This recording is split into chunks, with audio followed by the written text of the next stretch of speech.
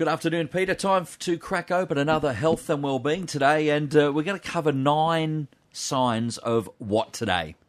Leaky gut. We've talked about this a few times, and I thought it's a good time to have a bit of a revisit and just looking at some of the conditions linked possibly to gut wall inflammation and leaky gut, the results as a result of that.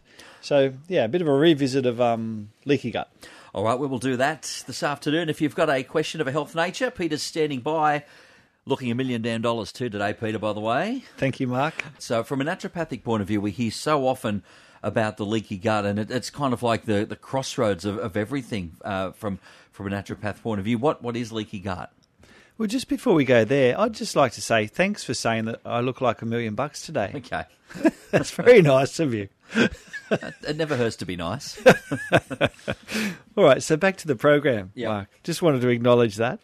So leaky gut. So us naturopaths, have been talking about gut and gut health for a long period of time. And I think Hippocrates said it, whenever he was around over 1,000 years ago, that, all health starts with the gut. So more and more, it's sort of being found now that leaky gut is a real condition.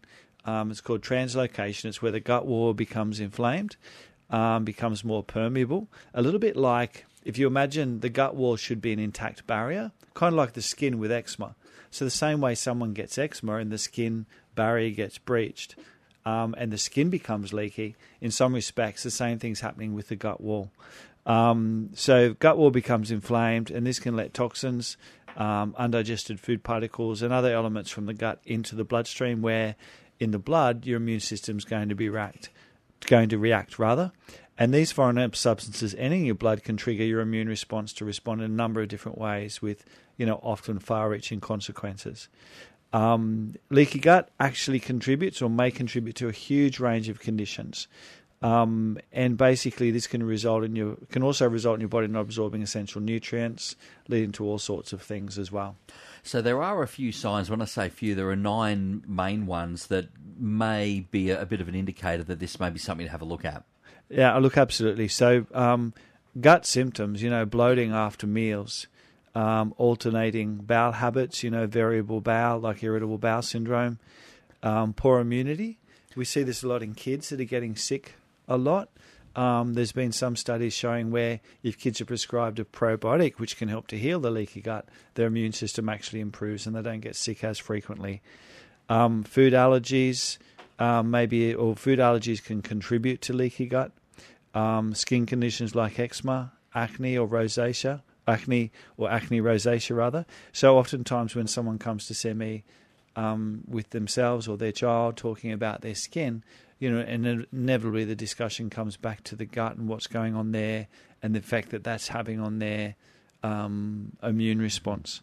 Fatigue, headaches, brain fog, poor concentration, mood changes. I'm just highlighting the brain fog, lack of concentration. And also there's a link with autoimmune conditions as well, because 60 to 70% of the immune is based around the gut.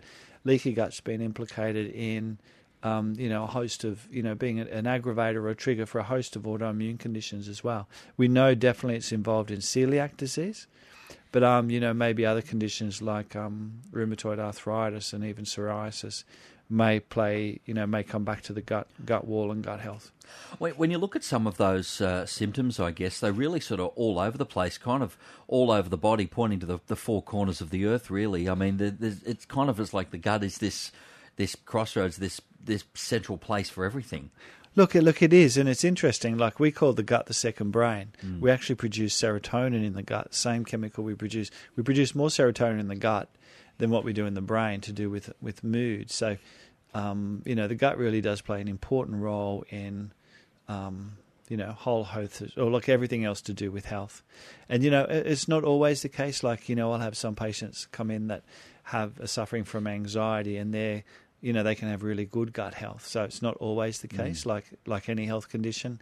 Same as with autoimmune, it's not always going to be due to gut health. It's not, unfortunately, health's not as black and white as that, but it's always one of the things that it'd be nice if it was clear cut, but it's always one of the major areas we look at for starters, particularly from a naturopathic point of view. Peter, so now we'll take a step back, and what causes leaky gut? What actually gets things going there? Well, there's a number of factors that can contribute to that gut wall being irritated. Now, one of the substances that's been identified is a compound or a protein called zonulin. Now, zonulin is produced in the gut. It increases intestinal permeability, particularly the tight junctions between the cells, and it's emerged as a critical link between leaky gut and the adverse health consequences such as autoimmune. Now, gliadin, a component of the gluten protein, promotes leaky gut by increasing the zonulin production. So for a while, people have talked about, if you're eating gluten and you're sensitive to gluten, that it irritates your gut wall. But what it actually does, it increases the production of this protein called zonulin, and zonulin causes what normally should be those tight junctions between the cells to open up, and that allows foreign matter then from the gut to actually cross into the bloodstream. Kind of relaxes them a bit, doesn't it? Relaxes those tight junctions. Now, one of the compounds that's been studied are fragments of gut bugs. So when gut bugs die, like as they do in our gut, little bits of their exoskeleton, their shin bone or their hip bone or whatever, called LPS. Very, very little. Very little. They're called lipopolysaccharide fragments, or LPS. If these cross over into the bloodstream, they're one of the most potent stimulators of the inflammatory response, and cause much of the tissue damage that comes from having a leaky gut. Now, in rat and mice studies, they've found some of these LPS fragments in the brain tissue of the rats and mice. Wow, they get from down there all the way up there. Yeah, where they're triggering this inflammatory response. Now, we don't know if that's exactly what happens with humans, but it's kind of interesting that... So these are just one of the compounds, but probably the most inflammatory compounds that can cross that gut wall and trigger such an amazing immune response. What about some of the other contributing factors there, Peter? Antibiotics, we believe, can knock around the good bacteria in the gut, leading to an imbalance. Excess sugar. A diet high in sugar, particularly fructose, can be harmful to the gut wall. Preservatives and chemicals in processed foods. Food intolerances, eating foods that you're reactive to, like gluten and dairy, can contribute to leaky gut. Anti-inflammatories, the long-term use of non-steroidal anti-inflammatory drugs, say for things like arthritis, etc., can cause gut wall inflammation and intestinal permeability. Chronic stress can contribute to leaky gut if someone's under a lot of stress. Our gut wall turns over pretty dramatically, like, every 5 days the cells are turning over on the gut wall. So it is an area that can go bad quite quickly, but can come good quite quickly as well. Interesting, it's not just, like you said, some of the things that we put into the body, but some of the things we take in, like that chronic stress, for example.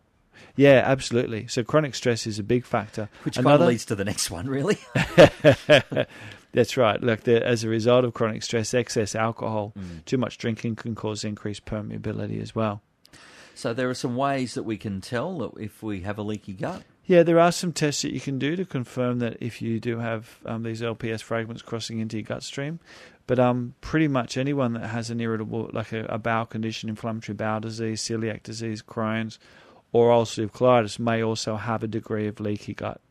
So, and it's not a bad idea if you think you've got leaky gut to get tested for food intolerance, because this is a quick and easy way to work out what foods you should be avoiding while you work on healing the gut, that then you can then reintroduce those foods back in. Not a bad thought, because you can kind of knock out the easy stuff first. Oh, you're eating A, B, and C. That's giving you the problems. Just get rid of A, B, C. Get rid of those. And that should heal normalise the gut. things. Yeah, and that's the goal. Like, it's not seeing a naturopath's not about being put on restrictive diets for the rest of your life, but it's working out what foods are the problem, remove those problem foods for a period of time where you work on healing and repairing the gut wall using, proteins like or amino acids like glutamine, slipperyelm powder, aloe vera, some of the other compounds that we use to heal the gut, getting onto good probiotics.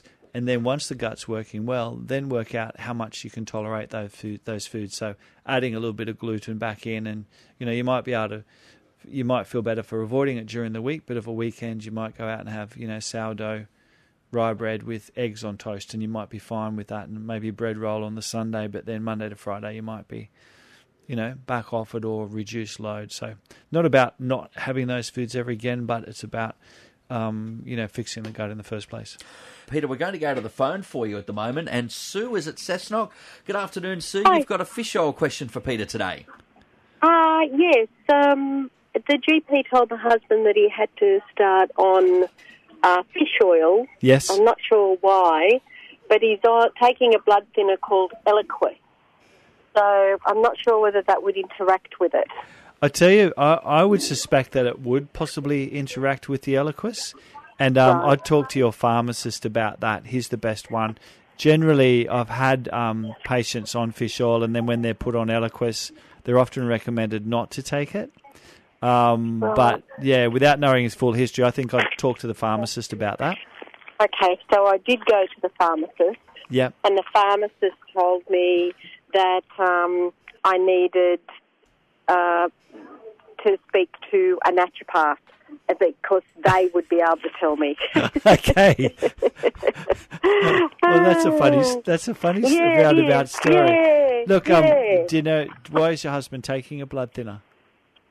Because he's had a heart attack. Okay. Well, look, Eliquis is a bit of a different class of blood thinner. It's not like Warfarin where you've got to get tested every month and you can sort of see how your INR is travelling. So taking a fish oil, I would think that, look, if the doctor said to take it, then I think it's okay to take, but I'd stick with a low dosage, like 1,000 milligrams of omega-3 twice a day. Okay, all right. I know that although the doctor said to take it, I always thought that you shouldn't take it when you're on the blood thinners. But then, sometimes you got to question your own health, don't you? Yeah, no, absolutely, and I think it's good to ask those questions. Sue, failing all of that, what we'll do, we'll get you, hubby, your doctor, the pharmacist, and Peter in a room, and you can just go to town, all right? Yeah, okay. All right, thank you very much. No, my pleasure, Sue. All right, everyone's passing the ball. I come to you for help. I'll go to this guy. You go back to him. It's like a who's on first, isn't it? Look, my experience is generally that fish oil is very safe. If someone had a big risk of bleeding, though, if they're going in for surgery, generally it's recommended to stop taking fish oil. Mm-hmm. And I tend to concur with that. So I think anything like that, if with Sue's husband, I'd maybe try one fish oil because there's so many benefits to taking fish oil for cell health, brain health, everything. So I'd start on one a day and just see how he goes with that. If he's cutting himself shaving, whether he's bleeding a lot, and then maybe just to the 2,000 milligrams, and then just check in with the GP. Work back from there. Yeah. All right. Thank you, Sue, and the doc and the that was pharmacist. a good question. We're going to wrap up quickly, Peter, with your 3 tips for healing your leaky gut. So this is on the presumption that you've gone through, the symptoms are showing, and it is a thing. Yeah, what should we be doing? For sure. So, number 1, diet is the cornerstone to healing and repairing the gut.